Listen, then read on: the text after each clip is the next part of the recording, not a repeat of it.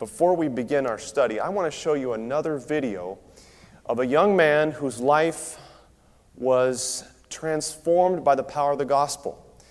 And then he had to suffer persecution for what he believed in a very difficult part of the world, but he was ultimately faithful through it all, and God used him in a powerful way. I hope you enjoy this story.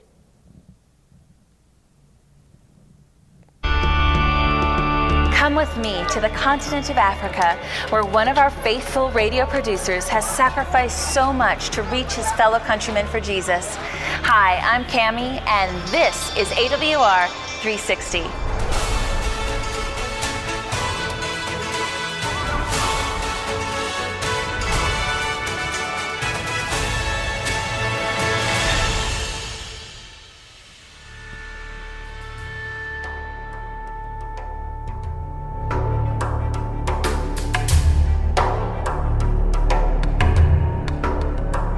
It was late one afternoon as I closed the door to my office at the AWR station. I would be gone for several days.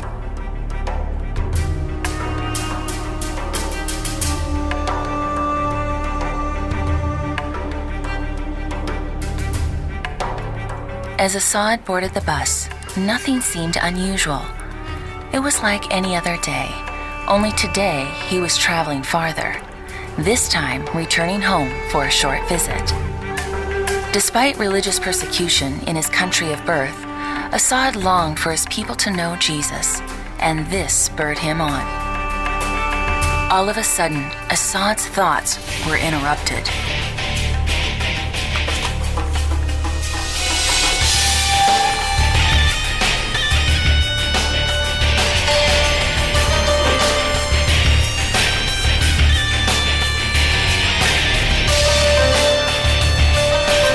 Cringed as they reached for me too, and then to my horror yelled, "This is the man we are looking for." They said they knew of my work with the radio and wanted my contacts. Unsatisfied with the answers I gave, they threw me into a large empty container.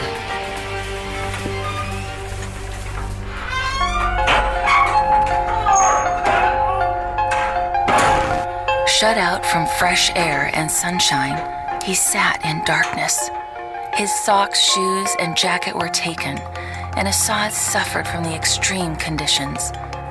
As the sun beat down in the day, the metal container intensified the heat, while at night, a sharp chill set in. Without food or water, Assad soon fell very sick. As I sat in the dark isolation of the container, my mind went back to my childhood. Scenes of my village being raided by night flashed before me.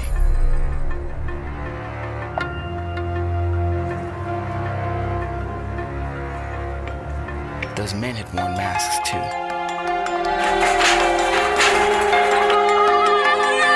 Somehow I escaped though, and I ran with all my might. Alone in the darkness, I wondered for the first time, what would become of me? Assad's mind lingers on the memories. There was the orphanage he was taken to, and the boys that introduced him to Adventist World Radio. They huddled together listening, knowing that if caught, punishment would ensue. Christianity was not allowed here, but this only made them long all the more for the truth. Then there was that day when the orphanage director had called him into her office. Assad was old enough now, and he must leave the orphanage.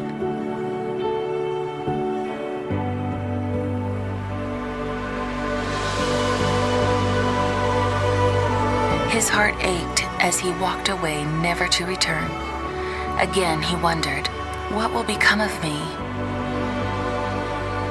Now he sat alone in a metal shipping container, pondering this same question he had as a lonely child and dejected orphan. Assad closed his eyes and thought about his work with Adventist World Radio. Since escaping his home country, Assad had been producing Adventist radio programs in his native tongue for his people back home. Christianity was forbidden in his country, but the radio could carry the message that missionaries could not.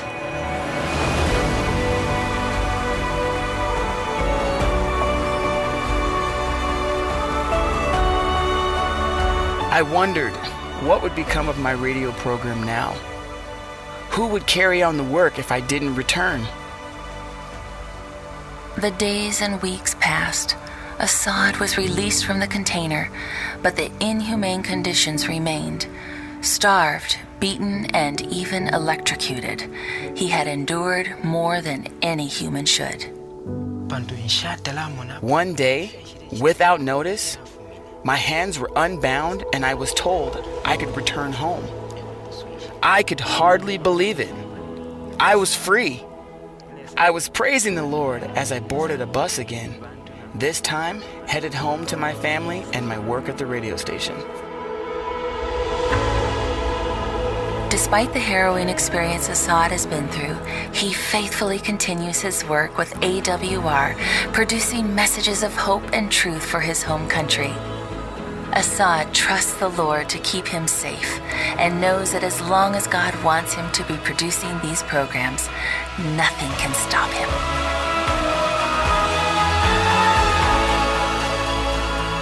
There are many others like Assad who have suffered great persecution to share their faith, and yet there are many more who still need to hear about Jesus. Please pray for these precious souls and consider helping to further the work of Adventist World Radio around the world by donating today. Together, from broadcast to baptism, this is AWR 360.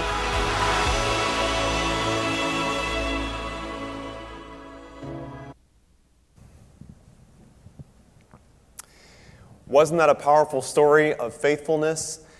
Wanted to share that testimony with you guys just to encourage you at how God is moving around the world and people who are faithful to Him. And you know, that young man suffered a lot of persecution for what he believed. But God is now still using him to share His truth with others in that very difficult part of the world. So I would encourage you guys to pray for the work of AWR and pray that we would continue to be able to broadcast the gospel through faithful producers like the young man we just heard about in the video.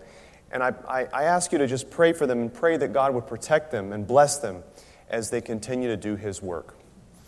Well, friends, tonight we've got an exciting topic, and I'm glad you're here because it's actually so exciting that we had to divide it into two. Tonight is part one, tomorrow is part two, and so we're going to get into it now. But before we do, I just want to give you a quick overview. So tonight we're going to be looking at one of the most amazing prophecies in the Bible. We're going to dig deep into this, the longest time prophecy in the Bible, in the book of Daniel.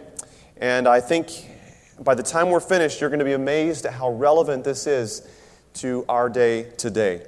And then, of course, tomorrow, as I said, is part two. And part two will continue the study, and we're going to see how both of the chapters that we're looking at in the book of Daniel, chapters 8 and 9, are closely related, and you're going to be blessed as we go through that tomorrow as well. So tomorrow we're going to be back in person, and I'm encouraged to be able to welcome you back tomorrow night as we study part two. Then on Thursday night, a very important topic, the coming of the lawless one. The coming of the lawless one. We're going to go to 2 Thessalonians chapter 2 and look at the mystery of iniquity in the last days. And that will help us as we look at the rest of the Bible, and we're going to get the background that we need to understand one of the most important themes in the book of Revelation. So on Thursday night, you won't want to miss it, the coming of the lawless one. And then on Friday night, we're going to look at Revelation's sign of God. Before Jesus comes, most of the planet will find out about a special sign that God has given to the people who follow Him. And those people have a special last day message found in Revelation chapter 14. You're not going to be anywhere else on Friday night except right here in the West Houston Church or right where you are in front of your phone or your computer watching Revelation Sign of God. Amen? So join us for that special message. But tonight, the time of the end, part 1. Can't wait to dig into this study, but as always, before we get into the Word of God, what do we need to do, guys? We need to pray. So let's bow our heads for a word of prayer. Father in heaven, tonight, thank you for bringing us together. Lord, online tonight, some of us are watching from our homes, maybe some in our cars, on our phones.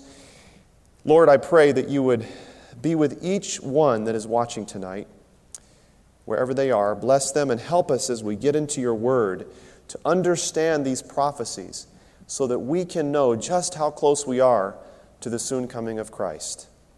I pray that you would open the eyes of our hearts and enlighten our understanding. And most importantly, Holy Spirit, come into our lives and come into my life, dear Jesus, and may he be lifted up in this message tonight. I pray in his name. Amen. Amen. All right. Before we get into the heart of our subject, we're going to do a little bit of review. Amen? I know that's good because we all need review from time to time. I used to love it when my teachers would do reviews right before tests. Now, I'm not going to test you tonight, so don't worry. Your heart doesn't need to start pounding, but we're going to do a quick review. How many of you remember our first subject on Friday night, Daniel chapter 2? Remember we talked about the dream that God gave Nebuchadnezzar, and it was the dream of the statue, right? And what was that first metal of the head on the statue? It was, you can say it wherever you are, gold, right? It was gold, and it represented what? Babylon. You got it. All right. The chest and arms were made of? Silver. My guys up in the AV, they're getting this. Amen. And it represented the Medes and the Persians. All right. I heard all of you out there on your couches saying that. That's good. All right, so that is the second one. How about the belly and thighs of bronze? They were representing the Greeks, right? Alexander the Great, the guy who was conquering the world by the time he was 32. That's 6 years younger than me. I can't believe it. All right, the legs of irons. The legs of iron represented the Romans, remember? Or as Edward Gibbon put it, the iron monarchy of Rome. And then what about those feet? Those feet of mixed iron and clay represented the divided Western Roman Empire. Okay, good. You guys get an A. I know you all got that right as we were reviewing. Now, tonight's prophecy is going to, interestingly, cover the same ground, but from a different perspective. So this is one of those nights where we're definitely going to build on material we've already covered. But it's good. Remember how we talked about God as a master teacher. And in the Bible, we often see this happening where God will, in prophecy, he'll show something and then he'll show it again, expand and repeat, and it emphasizes what he's trying to teach. And so that's one of the ways that we can understand Bible prophecy and how it becomes so clear. The vision of the statue of Daniel chapter 2 was a dream that God gave Nebuchadnezzar. But tonight we're going to look at Daniel chapter 8, and we're going to see a vision that God gave to Daniel himself. Let's begin with Daniel 8 and verse 1. In the 3rd year of the reign of King Belshazzar, a vision appeared unto me, even unto me, Daniel, after that which appeared unto me at the first. So in Daniel chapter 8, Belshazzar is now on the throne. And that means that many years have now passed since the events of Daniel chapter 2. Daniel is now an old man, and it also means that the Babylonian Empire is getting close to the finish line. It's getting close to that transition that had been prophesied. And in very short order, it's going to be replaced by the Persians, which is what God told Nebuchadnezzar back in chapter 2. So let's continue here to verse 3 and 4. Then I lifted up my eyes and saw, and behold, there stood before the river a ram, which had 2 horns. So what was standing before the river, everyone? A ram. I'm waiting for my guys to say it. I know you guys are saying at home. All right, very good. Continuing on. And the 2 horns were high, but one was higher than the other, and the higher came up last. All right, so let's analyze this. How many horns does it have, everyone? It has 2. All right. And those horns are the same size? No, they're not. All right, now they're responding. No, the Bible says one is bigger than the other. So let's continue. I saw the ram pushing westward and northward and southward, and so that no beast might stand before him, neither was there any that could deliver out of his hand. But he did according to his will and became great. Okay, let's pause for just a minute and think about this. How much do we know so far about this ram? Well, number one, it's a ram who has how many horns? He has 2 horns, right? And the horns are not the same size. So they're uneven. One is bigger than the other. And this ram with uneven horns pushes to the west and to the north and to the south. And of course, the big question, what does this represent? Someone says, well, this looks really strange. Why does the Bible talk about a ram with 2 horns and one's bigger than the other? That's really weird. It's like something out of the National Enquirer. Well, where do we find the answer? Well, I guarantee you, friends, we don't need to go to the National Enquirer. That's not the place to go, okay? Remember this principle. When we're interpreting Bible prophecy, we let the Bible explain itself. Line upon line, precept upon precept. The Bible will tell us. And so in this case, our job is going to be really, really easy because the angel Gabriel actually comes and explains to Daniel exactly what the lamb represents. Check this out. Daniel chapter 8 and verse 20. The ram which you saw having the 2 horns, they are the kings of who? Media and Persia. There you go. He says it right here. It doesn't get any easier than this. Back when we were studying Daniel chapter 2, we had to compare history, right, with the prophecy to see it. But now Gabriel just tells him flat out, there is no mistake. This ram is the kingdom, the empire of Medo-Persia. All right. So this time the vision doesn't start with Babylon because Babylon is just about finished. Daniel is right at the end of the kingdom. And so it starts with the Medes and the Persians. A coalition government made up of 2 nations. So the ram has 2 horns representing these 2 nations that make up this coalition government. Now, this is an important principle, you guys, I want you to see from Bible prophecy. Often in Bible prophecy, animals represent political powers or kingdoms.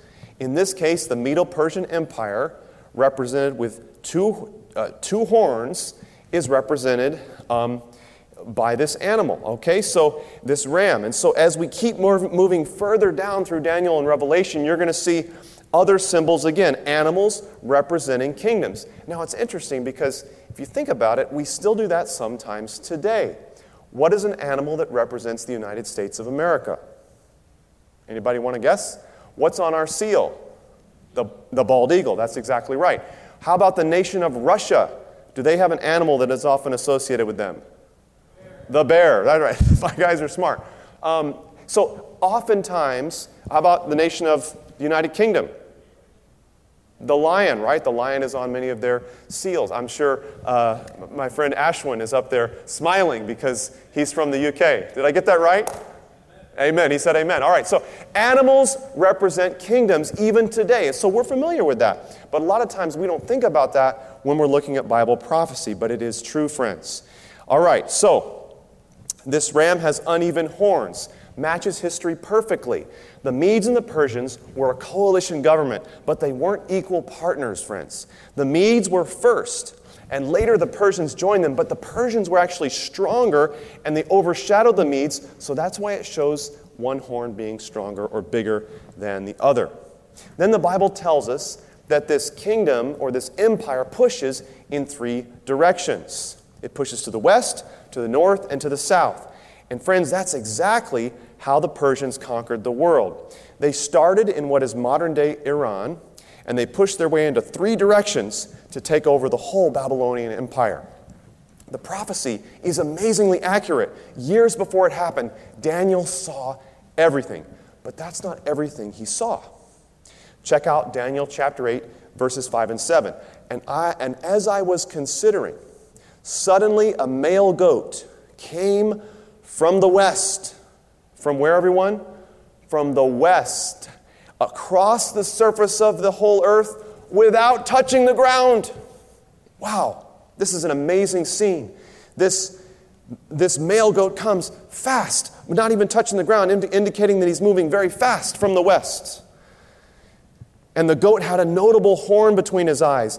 Then he came to the ram which had 2 horns, which I had seen standing beside the river, and ran at him with furious power. And I saw him confronting the ram. He was moved with rage against him, attacked the ram, and broke his 2 horns. So this goat comes furiously fast out of the west, attacks the ram, and boom, attacks him.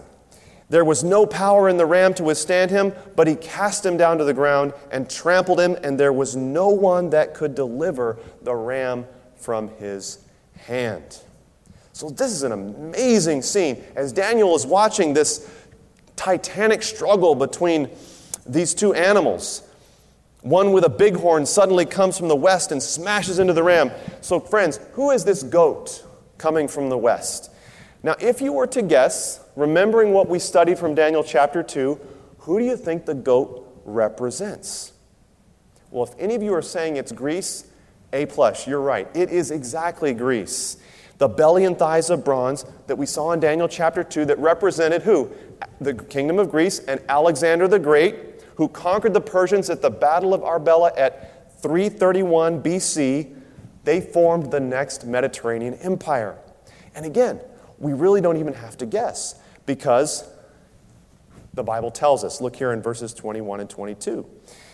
The male goat is the kingdom of Greece. The large horn that is between its eyes is the first king. You see how easy it is? The Bible is crystal clear who this male goat is. And of course, who was the king of Greece? It was Alexander the Great. It's incredible. Now the goat moves so fast that his feet don't even touch the ground. He's like a flying goat. Have any of you seen a goat fly? This is a flying goat. Matches Alexander the Great exactly because remember, in just 4 years flat, he conquered 2 million square miles, 200 million people, 2 million square miles with 20 million people in those territories, all by the time he was 32 years old. Makes me feel pretty slow, to be honest. Well, that much is all pretty much review. But then the prophecy adds some detail that we didn't see in Daniel chapter 2. Let's continue. Daniel chapter 8 and verse 8. Therefore the male goat grew very great. But when he became strong, the large horn was what? It was broken.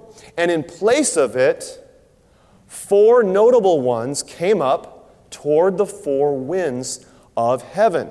So what happens here? The great horn breaks off, and it's replaced by 4 more horns. So what do these 4 horns now represent? Well, again, we don't have to speculate because Gabriel answers that as well. Daniel 8, verses 21 and 22. As for the broken horn and the 4 that stood up in its place, 4 kingdoms shall arise out of that nation, but not with its power. Now, this is really, really interesting. This is really interesting, guys. Alexander led his armies. You remember, we talked about this, all the way to India. And it is said that when he got to the shore, he almost cried because there was no more territory to conquer. He was so sad that he couldn't conquer any more people. And he runs out of the world. And so then his men are kind of fed up because they've been on the road for years and they miss their families. And so what does he do? He turns around. He starts to head home. But you remember the story. He never makes it. Because in Babylon, just outside the ancient city where Nebuchadnezzar had that dream, Alexander the Great dies one night. We think he drank himself to death. Very, very sad thing. So he's dead, and now the Greeks need a king. But of course, like often happens, there's a power struggle. There's no clear successor. And so in his place, there are 4 generals that take up power. And so what happens is you've got Cassander to the west, Lysimachus to the north. I probably just slaughtered that word. Seleucus to the east, and Ptolemy, who rules the north of Africa. So 1 horn, Alexander the Great, becomes 4 horns, or 4 rulers, right? Those 4 generals that fought for the kingdom after he died. All right, let's continue. Daniel 8, verses 9 and through 12. And out of one of them came a little horn. Now, when it says out of one of them, it's referring back to the four winds in the previous verse. So just to clarify, when it says out of one of them, it's referring to the four winds. Out of one of them, that is the winds, came a little horn which grew exceedingly great toward the south, toward the east, and out of, okay, wait, before I say that, before I continue, I need to point this out, friends. Remember, we had one notable horn, okay? And then we had four horns. And now we have a little horn, okay? It comes from one of the four winds of heaven. So now, tell me, based on what we've already studied, what kingdom replaced the Greeks according to our prophecy? Does anybody remember? All my guys are getting it right. A+ to all of you. You guys all get ice cream later. Amen. Okay. It was the Romans. It grew exceedingly great toward the south, toward the east, and I want you to see this as we keep reading, friends, toward the glorious land. Very, very interesting. Toward the glorious land. Now tell me, what place do you think Daniel would consider to be the glorious land? Where was his home, friends, that he had been taken from when he was a kid? It was Israel, right? It was the beautiful land, the nation of Israel, the promised land. So this is talking about Israel. Now let me ask you a question. Did Rome ever occupy Israel? Yes or no? Yes, it did, exactly. The entire ministry of Jesus happens under Roman occupation in the Roman province of Palestine. So continuing in the verse, so toward the glorious land, and it grew up to the host of heaven, and it cast down some of the host and some of the stars to the ground and trampled them. Now, this is very interesting stuff. We don't have enough time tonight to go through all of this. Just as a little preview or as an enticer, we have a sermon coming up in a few nights that will deal with this more in depth. So I want you to keep watching because we're going to come back to this. But for tonight, we're going to skim over the surface and just read the whole prophecy. Deal? Okay, so we're going to get the big picture because we're headed to a specific point. Now we're going to continue here. Daniel chapter 8, and here we continue, verses 9 through 12. We're continuing. He even exalted himself as high as the prince of the host, and by him the daily sacrifices were taken away, and the place of his sanctuary was cast down. Okay, question. Who is the prince of the host? Who is the prince of the host? It's Jesus. In Revelation 19, Jesus leads the armies of heaven riding a white horse. In Joshua chapter 5, it's Jesus that appears to Joshua and describes himself as the commander of who? Of the Lord's host, right? Isaiah calls him the Prince of Peace. In Daniel chapter 9, Jesus is called Messiah the Prince. Jesus is the Prince of the host. And did Rome ever attack Jesus? You know the answer. Absolutely they did. Jesus died on a Roman cross. So, did Rome ever put a stop to the sacrifices in Jerusalem? Yes, again they did. Remember, Rome destroyed Jerusalem and destroyed the temple in 70 AD. Now that's not the whole picture, not even by a long shot, but there are details, and there's details we're going to want to look at again as we study this more. But there's no question here that what the Bible is describing is a conflict between Jesus and Rome. The Bible continues. Because of transgression, an army was given over to the horn to oppose the daily sacrifices, and he cast truth down to the ground. He did all this and prospered.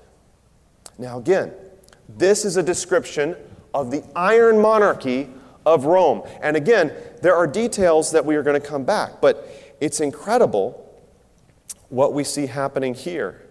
Listen to what the Bible continues to say here. We're in Daniel chapter 8, verses 23 and 25, describing this king. A king shall arise, having fierce features, who understands sinister schemes. He shall even rise against the Prince of Princes.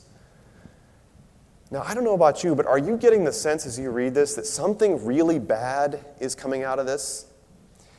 And it's possible that this is pointing us to the Antichrist.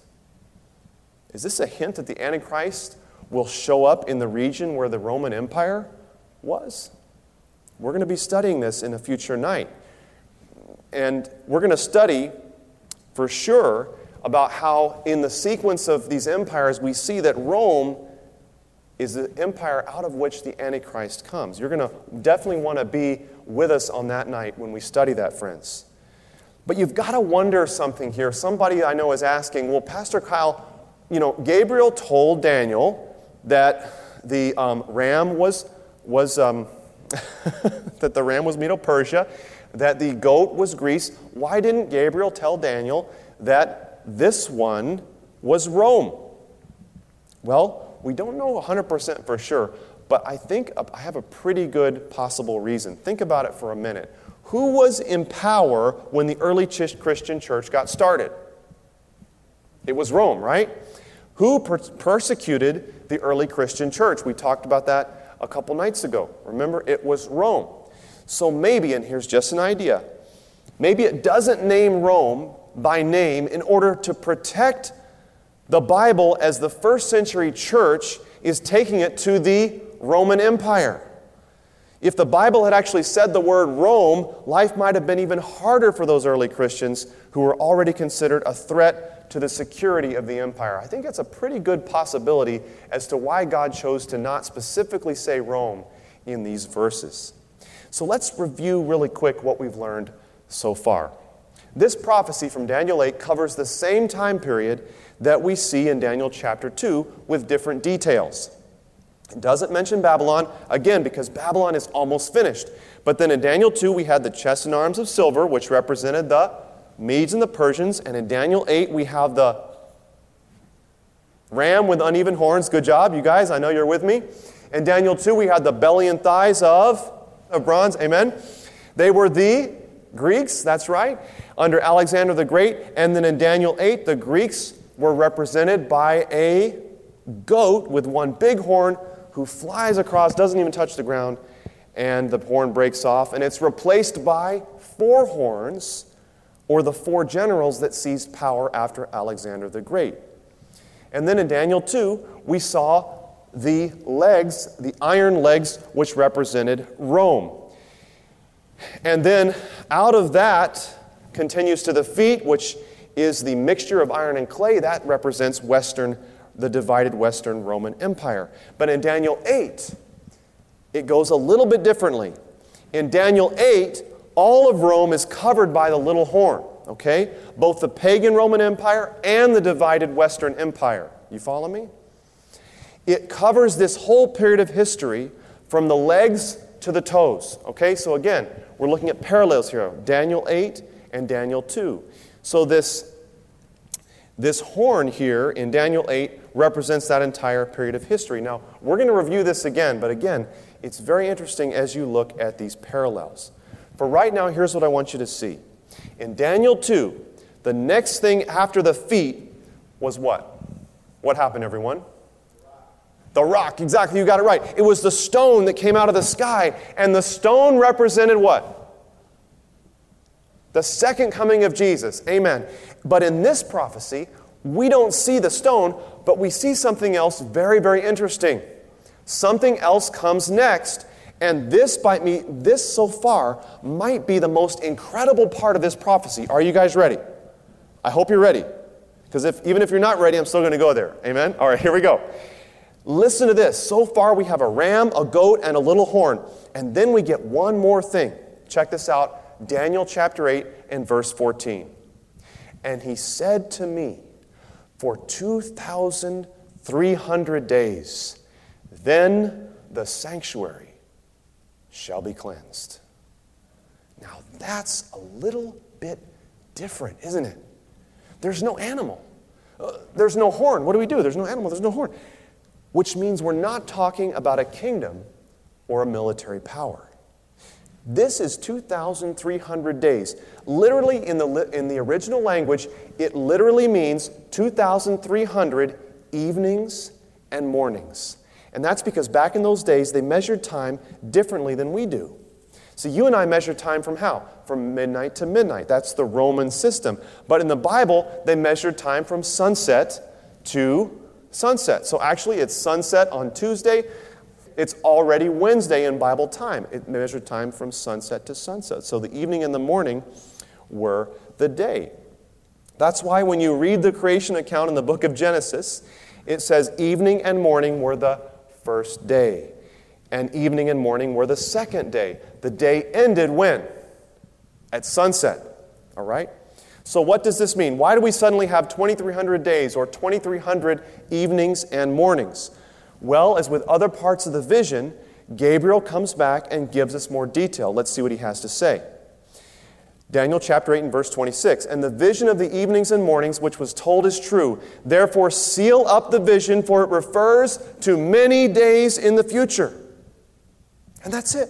There's nothing more. Gabriel says, Daniel, the prophecy is true, but I want you to seal it up because it's for many days in the future. That's it. No name, no horns, no beast, no nothing. And there is absolutely nothing in the way of explanation. So maybe it's not important. Maybe we don't need to understand this part. Interesting. Look at what he does. Verse 27. And I, Daniel, what does it say, friends? He fainted. And I was sick for certain days, and afterward I rose up and did the king's business. And I was astonished at the vision, but none understood it. Now let me ask you a question. What part of the vision did Daniel not understand? Did he understand the ram? Yes, right? Because Gabriel explained it. Did he understand the goat? Yes. Did he understand the little horn? Yes. Gabriel had given lots of details. There's only one part that he doesn't understand, and that's the 2,300 days. So maybe you might say, well, okay, Kyle, maybe it's not important then. I mean, maybe it's just there because the angels convinced God to put something in there to confuse us. No. That's not true. Nothing in the Bible is there to confuse us, friends. Everything is there for a reason. The prophecy is important. And before we're finished, you're going to see that God doesn't actually leave us hanging. Daniel does get an answer, and you're going to get an answer too, but I'm going to make you work for it. Now, I know we got a big study tonight, so keep buckling those seat belts. What we're going to do is use the principles we've learned. We're going to search through the Bible line upon line to see what we can learn. And the Bible gives us a number of very important clues. In fact, Gabriel does give us a few more details that we need to pay attention to very quickly. Here's the number one clue from Daniel 8:17. Understand, Son of Man, that the vision refers to the time of the end. Now that's exactly where our subject tonight is called the time of the end. It's from this verse. The 2,300 days has something to do with the end of time. Clue number 2 comes from Daniel 8:19, where Gabriel says, for at the time appointed, what friends? The end shall be. So we know that the 2,300 days points us to the end of time, and it's also talking about a time that has been appointed. Now this is remarkable, and remember, it's remarkable because there's a time here that's already been appointed. It's already on the prophetic schedule. If you go to the New Testament, a book that didn't exist in the time of Daniel, you'll find something really interesting that Paul says about last day events. Here it is in Acts chapter 17 and verse 31. Paul says, He has appointed a day on which He will what? Judge the world in righteousness by the man whom He has ordained. Now, did you catch that? There is something that God has already appointed. What is it, friends? It's Judgment Day. So let me ask you, does the 2,300-day prophecy have something to do with the judgment? Maybe so, maybe so. Clue number 3 comes from the prophecy itself. Let's read through the verse. All right. And he said to me, listen, look at this closely, guys. For 2,300 days, then what? The sanctuary shall be cleansed. Now, this is a very, very important clue. What does it mean to cleanse the sanctuary? Does it mean that we wash the sanctuary here at West Houston Church? I know you guys clean a lot here, so that's great. Amen. Praise the Lord. I want you to pay attention carefully, friends. It actually does have to do with cleansing the sanctuary, but you'll see what I mean. What we're going to do, we are going to look at one of the most important keys for understanding the book of Revelation. This is something you do not want to miss, friends, okay? We're going to look at the ancient sanctuary of Israel. Now, this is an important concept I want you to pay very careful attention to. You'll remember that the Israelites, when they were traveling through the wilderness, they had a portable tabernacle, and they carried it with them wherever they went. It was the center of worship and the center of their whole lives. Whenever they stopped moving and they pitched camp, they would set up the tabernacle and they would pitch all their tents around it. And in later years, of course, when they established the nation of Israel, the tent was replaced by the temple in Jerusalem. Now, this is a very special building because it was not designed by a human being. The design was from God Himself. They weren't allowed to just build anything they wanted. They had to follow a blueprint that God had given to Moses. Look at what the Bible says in Hebrews chapter 8 and verse 5. For He said, that is, God said, "See that you make all things according to the pattern shown you on the mountain." They weren't allowed to design the sanctuary themselves. Moses had to follow an exact plan that God showed him on the mountain. Why? Why is that? It's because the sanctuary was not just a building. The sanctuary was actually a prophecy itself. A prophecy from God. Let's go on a quick tour of the sanctuary, friends. Just a very quick tour. And see how everything in the sanctuary pointed forward to our Savior, Jesus Christ. First, as you came into the outer courtyard, you noticed the altar of burnt offering. And that's where the Israelites would come and they would offer their sacrifices. One of the most common was, of course, a lamb. And that's where the sacrifice was offered and then burned on that altar of burnt offering. Who did the lamb point forward to, friends? It pointed forward to Jesus, the Lamb of God who would take away the sin of the world. As you moved past the altar of sacrifice, the burnt offering, then you came to an article of furniture called the laver. And it was a wash basin. And there the priest would cleanse themselves before they went inside the holy place. Now that pointed forward to the cleansing that Jesus offers us so that you and I can step into the presence of God even though we are sinners. All right? Remember, we referenced the verse, we've referenced it several times, 1 John 1:9. If we confess our sins, He is faithful and just to forgive us our sins and to what? To cleanse us from all, forgive us our sins and to cleanse us from all unrighteousness. So that laver represented the cleansing power of Jesus. Now we go into that beautiful curtain and into the holy place. All right? And even in here we see furniture that also represents Jesus. Now the sanctuary was actually divided into two rooms, the holy place and the most holy place. All right? And in the holy place you had three articles of furniture. First, on the left you had the 7-branch candlestick, which of course it was the only source of light in that room. And that candlestick represented Jesus, who is the light of the world, filled with the olive oil, which represents the Holy Spirit. All right, and then on the right-hand side, you had the table of showbread, all right, the 12 loaves of bread, one loaf for each of the tribes of Israel. And this also pointed to Jesus, who said, "I am the bread of life." And of course, you had the priest himself who would go into the sanctuary, and the priest represented Jesus because Jesus is our priest and He also is our sacrifice. So the Bible says that Jesus is also our high priest, and so the priest represented the work of Christ as well.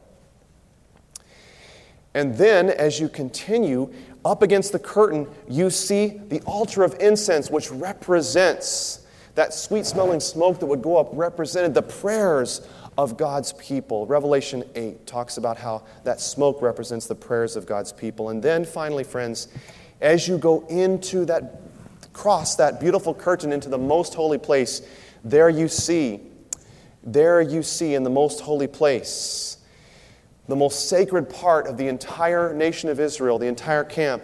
Wherever the Israelites pitched camp, the Bible says that the presence of God would come down into this room and would take up residence above the Ark of the Covenant, right? In between or right under the wings of those two covering cherubs. The whole thing, the Shekinah glory, the whole thing was a prophecy of Jesus. Moses could never have gotten that on his own. And so if you study the Bible carefully, you'll discover something really, really remarkable. The earthly sanctuary was actually a copy of the sanctuary in heaven. When the Bible talks about the priests working in the temple, it says that they serve, this is Hebrews chapter 8 and verse 5, they serve the copy and shadow of the heavenly things. In other words, the earthly sanctuary was a shadow of what's already in heaven. Isn't that cool? So if you understand that, if you understand that the sanctuary on earth is a copy of what's in heaven, a lot of things you read in the book of Revelation are going to suddenly make sense. Here's an example. Revelation chapter 11 and verse 19. The Bible says, "Then the temple of God was opened" where? In heaven. "And the ark of the covenant," ark of His covenant, "was seen in His temple." So again, we see sanctuary language here describing the scene in heaven. The sanctuary points us to who? To Jesus. Amen. You guys all got it. That's right. And more specifically, it points us to what Jesus does for us where? On the cross and in heaven as our high priest. Amen. You see, Christ is our sacrifice and He is our high priest. Hebrews chapter 8 says this. Hebrews 8 verses 1 and 2. "We have such an high priest who is set on the right hand of the throne of the majesty," where? In the heavens. So who is our great high priest in the heavenly sanctuary? It is Jesus, right? And here's what it says in the next verse. "A minister of the sanctuary and of the true tabernacle." Which tabernacle, everyone? The true tabernacle, which the Lord pitched and not man. Powerful. Moses built the sanctuary on earth based on blueprints that God showed him. It was a copy of the real thing in heaven. So everything that happened on earth actually mirrored something that happened where? In heaven. Now follow me carefully. This is about to get very amazing, so continue to buckle those seatbelts. There were 7 feasts held every year in the sanctuary. How many? 7. All right. And remember, 7 represents completion or perfection. So when you get a set of 7 in Bible prophecy, we've studied this before, it represents completion. All 7 feasts pointed forward to the ministry of who? You got it, to the ministry of Christ. Amazing. Look at this. First feast, early in the year, you had Passover, celebrating Israel's escape from Egyptian slavery. And if you remember the story, the Israelites had to take a perfect lamb and put the blood over the doorpost of their house so the angel of death would what? Pass over their home. It was predicting the death of Christ, the Lamb of God who gave His life so you and I could escape the wages of sin, which is death. 1 Corinthians 5 verse 7 says that Jesus, our Passover, is sacrificed. Number 2, you had the feast of, are you with me? Unleavened bread, which was really part of the Passover. But on the second day, all of the Israelites had to remove every trace of leaven or yeast out of their houses. Why? Because leaven represented sin. Leaven represented sin. And Paul reminds us in 1 Corinthians chapter 5 and verse 6, "A little leaven leavens the whole lump." In other words, a little bit of yeast can quickly spread through a whole lump of dough. So leaven is considered like sin. So this pointed forward to the fact that Jesus would not only die, but He would remove sin from our hearts. Amen. So then the third feast was the Feast of First Fruits, which happened on the 3rd day after the Passover lamb was slain. The Israelites would go out into the field and they would look for the part of the grain that was in the spring harvest that was first ripening, and they would pick it and they would wave it before the Lord, the wave sheaf. It was an act of faith.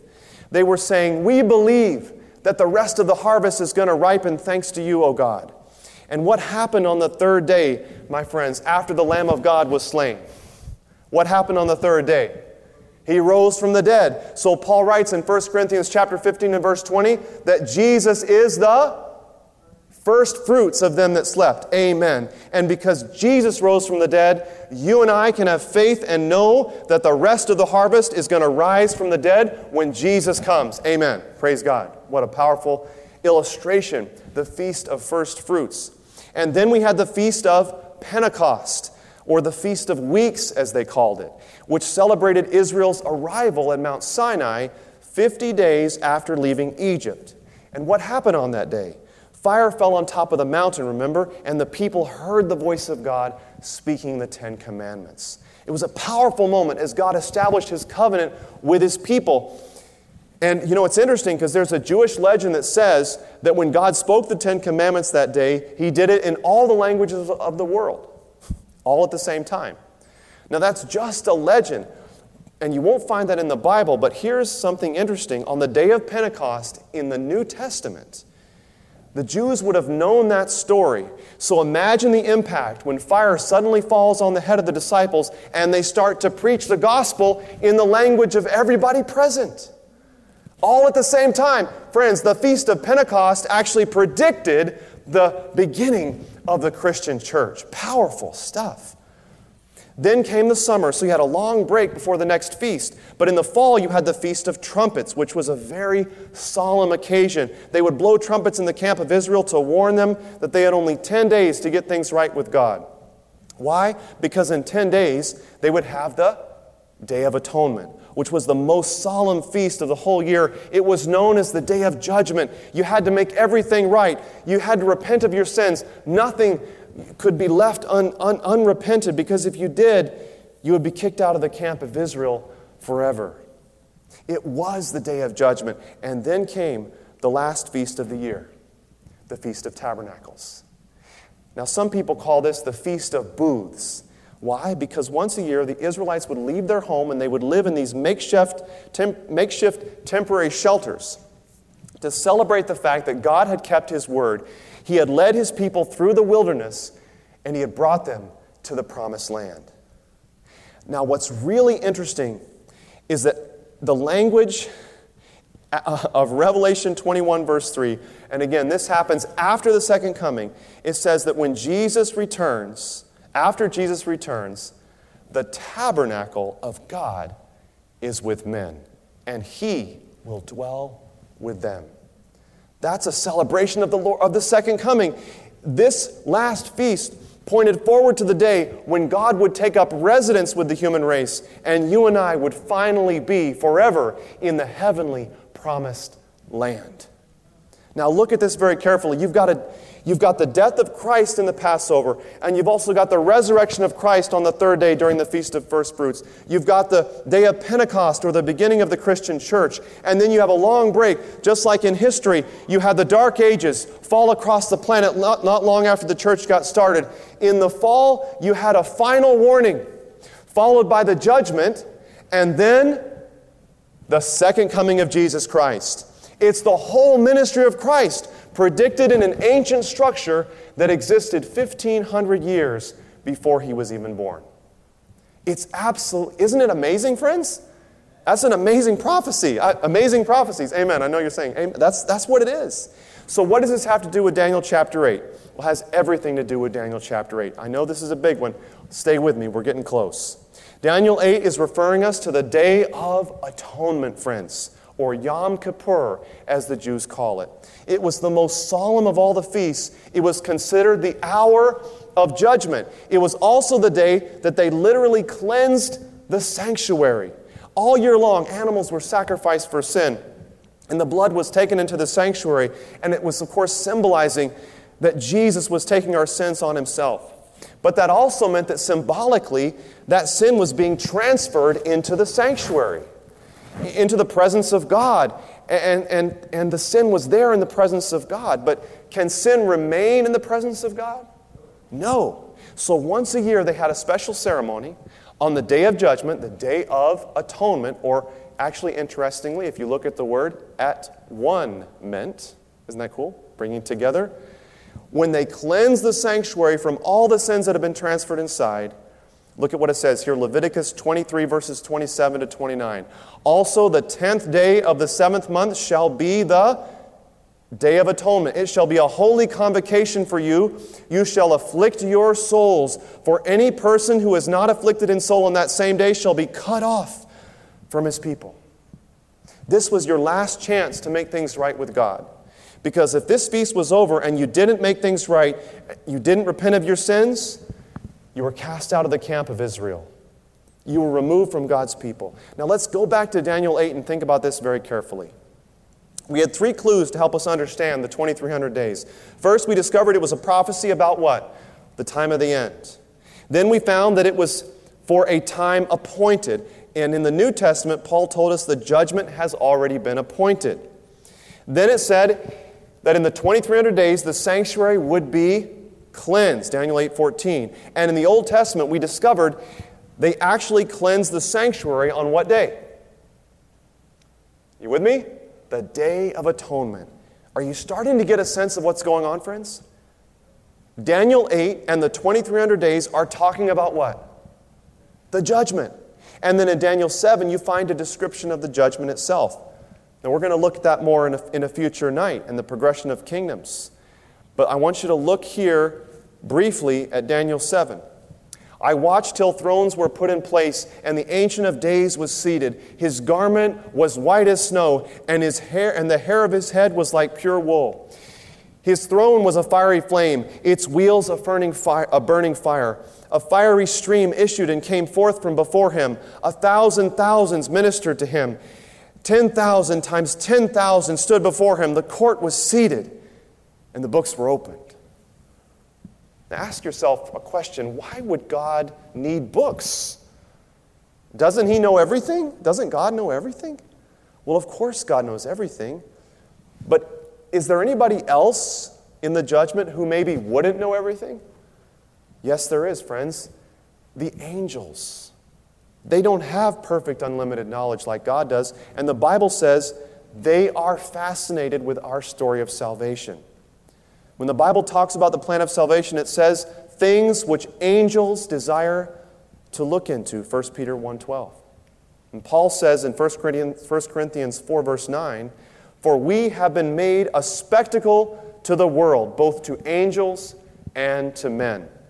The angels want to know. God knows everything, but they don't. Fallen angels were kicked out of heaven, and now God is planning to bring you and me into His kingdom. Don't you think the angels might have a few questions about this plan? Of course they do, because angels are also thinking and feeling beings. So God calls the judgment. He opens the book and He says, "Here, look, I'm not afraid of anything. Have a look. Examine the evidence. I'm convinced you're going to see that I'm doing the right thing." Now, friend, do you know what this means for you? Your name will come up in the judgment one day. My name will come up in the judgment one day. They're going to consider you. How do I know? Listen to what Paul says. 2 Corinthians 5, verse 10. "For we must all appear before the judgment seat of Christ, that each one may receive things done in the body according to what he has done, whether good or bad. For we shall all stand before that judgment seat of Christ." How many, friends? All of us. Ecclesiastes 12:14, "For God will bring every work into judgment, including every secret thing, whether good or evil." And that's the bad news. Your name is going to come up in the judgment, and that's not good. You know that's not good because we know what we've done, right? You know what you've done. I know what I've done. But there is good news. There is good news. You don't have to be afraid of the judgment. John 5:22 says this, "For the Father judges no one, but has committed" what? "All judgment to the Son." Now think about this. The judge is the one who gave His life to save you. Wait a minute. You said, wait a minute. The judge is the one who died for me already? But wait, that's not all there is, friends. There's even more good news. Check this out. Not only is the judge Jesus, the one who died for you, guess who your defense attorney is? It's also Jesus.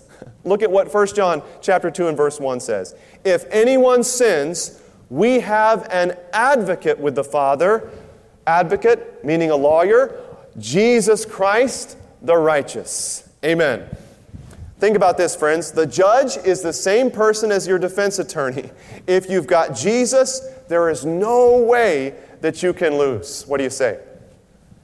You may say, "But Kyle, I know that sounds good, but I'm scared. I know I'm not going to make it. I know I can't face the judgment. I know what I've done, and I know God can't accept me. Friend, by yourself, you're right. You don't stand a chance by yourself. I don't stand a chance by myself. But the good news tonight is that you don't stand in the judgment alone. When you give your heart to Jesus, He covers your sin. And the Father doesn't see you, He sees Jesus in your place.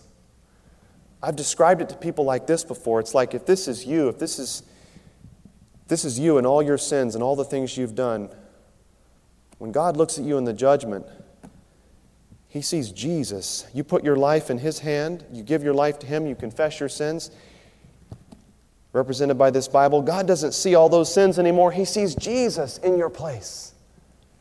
You see, that's what we can have if we give our lives to Him.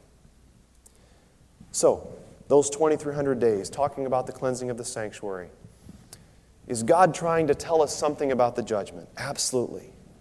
The warning goes out, the judgment begins, and then Jesus comes. And sometime just before He comes, the judgment begins, and the world will know that it has started. There is a final message, a final warning that goes to the whole earth. Look at this important text from Revelation chapter 14, verses 6 and 7. Then I saw another angel flying in the midst of heaven, having the everlasting gospel to preach to those who dwell on the earth, to every nation, tribe, tongue, and people, saying with a loud voice, "Fear God and give glory to Him, for the hour of His judgment has come." The world will discover at some moment, just before Jesus comes, that the judgment is already underway. The hour of His judgment not will come, it has come. The books are open, the angels are gathered, and the judgment begins. At some point, friends, the world will know that it has started. When? I'll show you tomorrow night, because we're out of time for tonight. How's that? So you got to come tomorrow or tune in tomorrow to find out when. That's part 2. But friends, I want to end tonight by asking you this question. Why would you not want to face God's throne with Jesus? When you see what He's done for you, when you think about what He did as the Passover lamb who gave His life to make sure that you would make it, what could possibly keep you tonight from choosing Jesus? He loves you more than you could ever know. The Father loves you. You know, there's a story that I'll just share as we close that reminds me of the Father's love.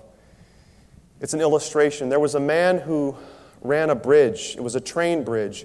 And he would flip the switch so that the bridge would turn so the trains would go over the river.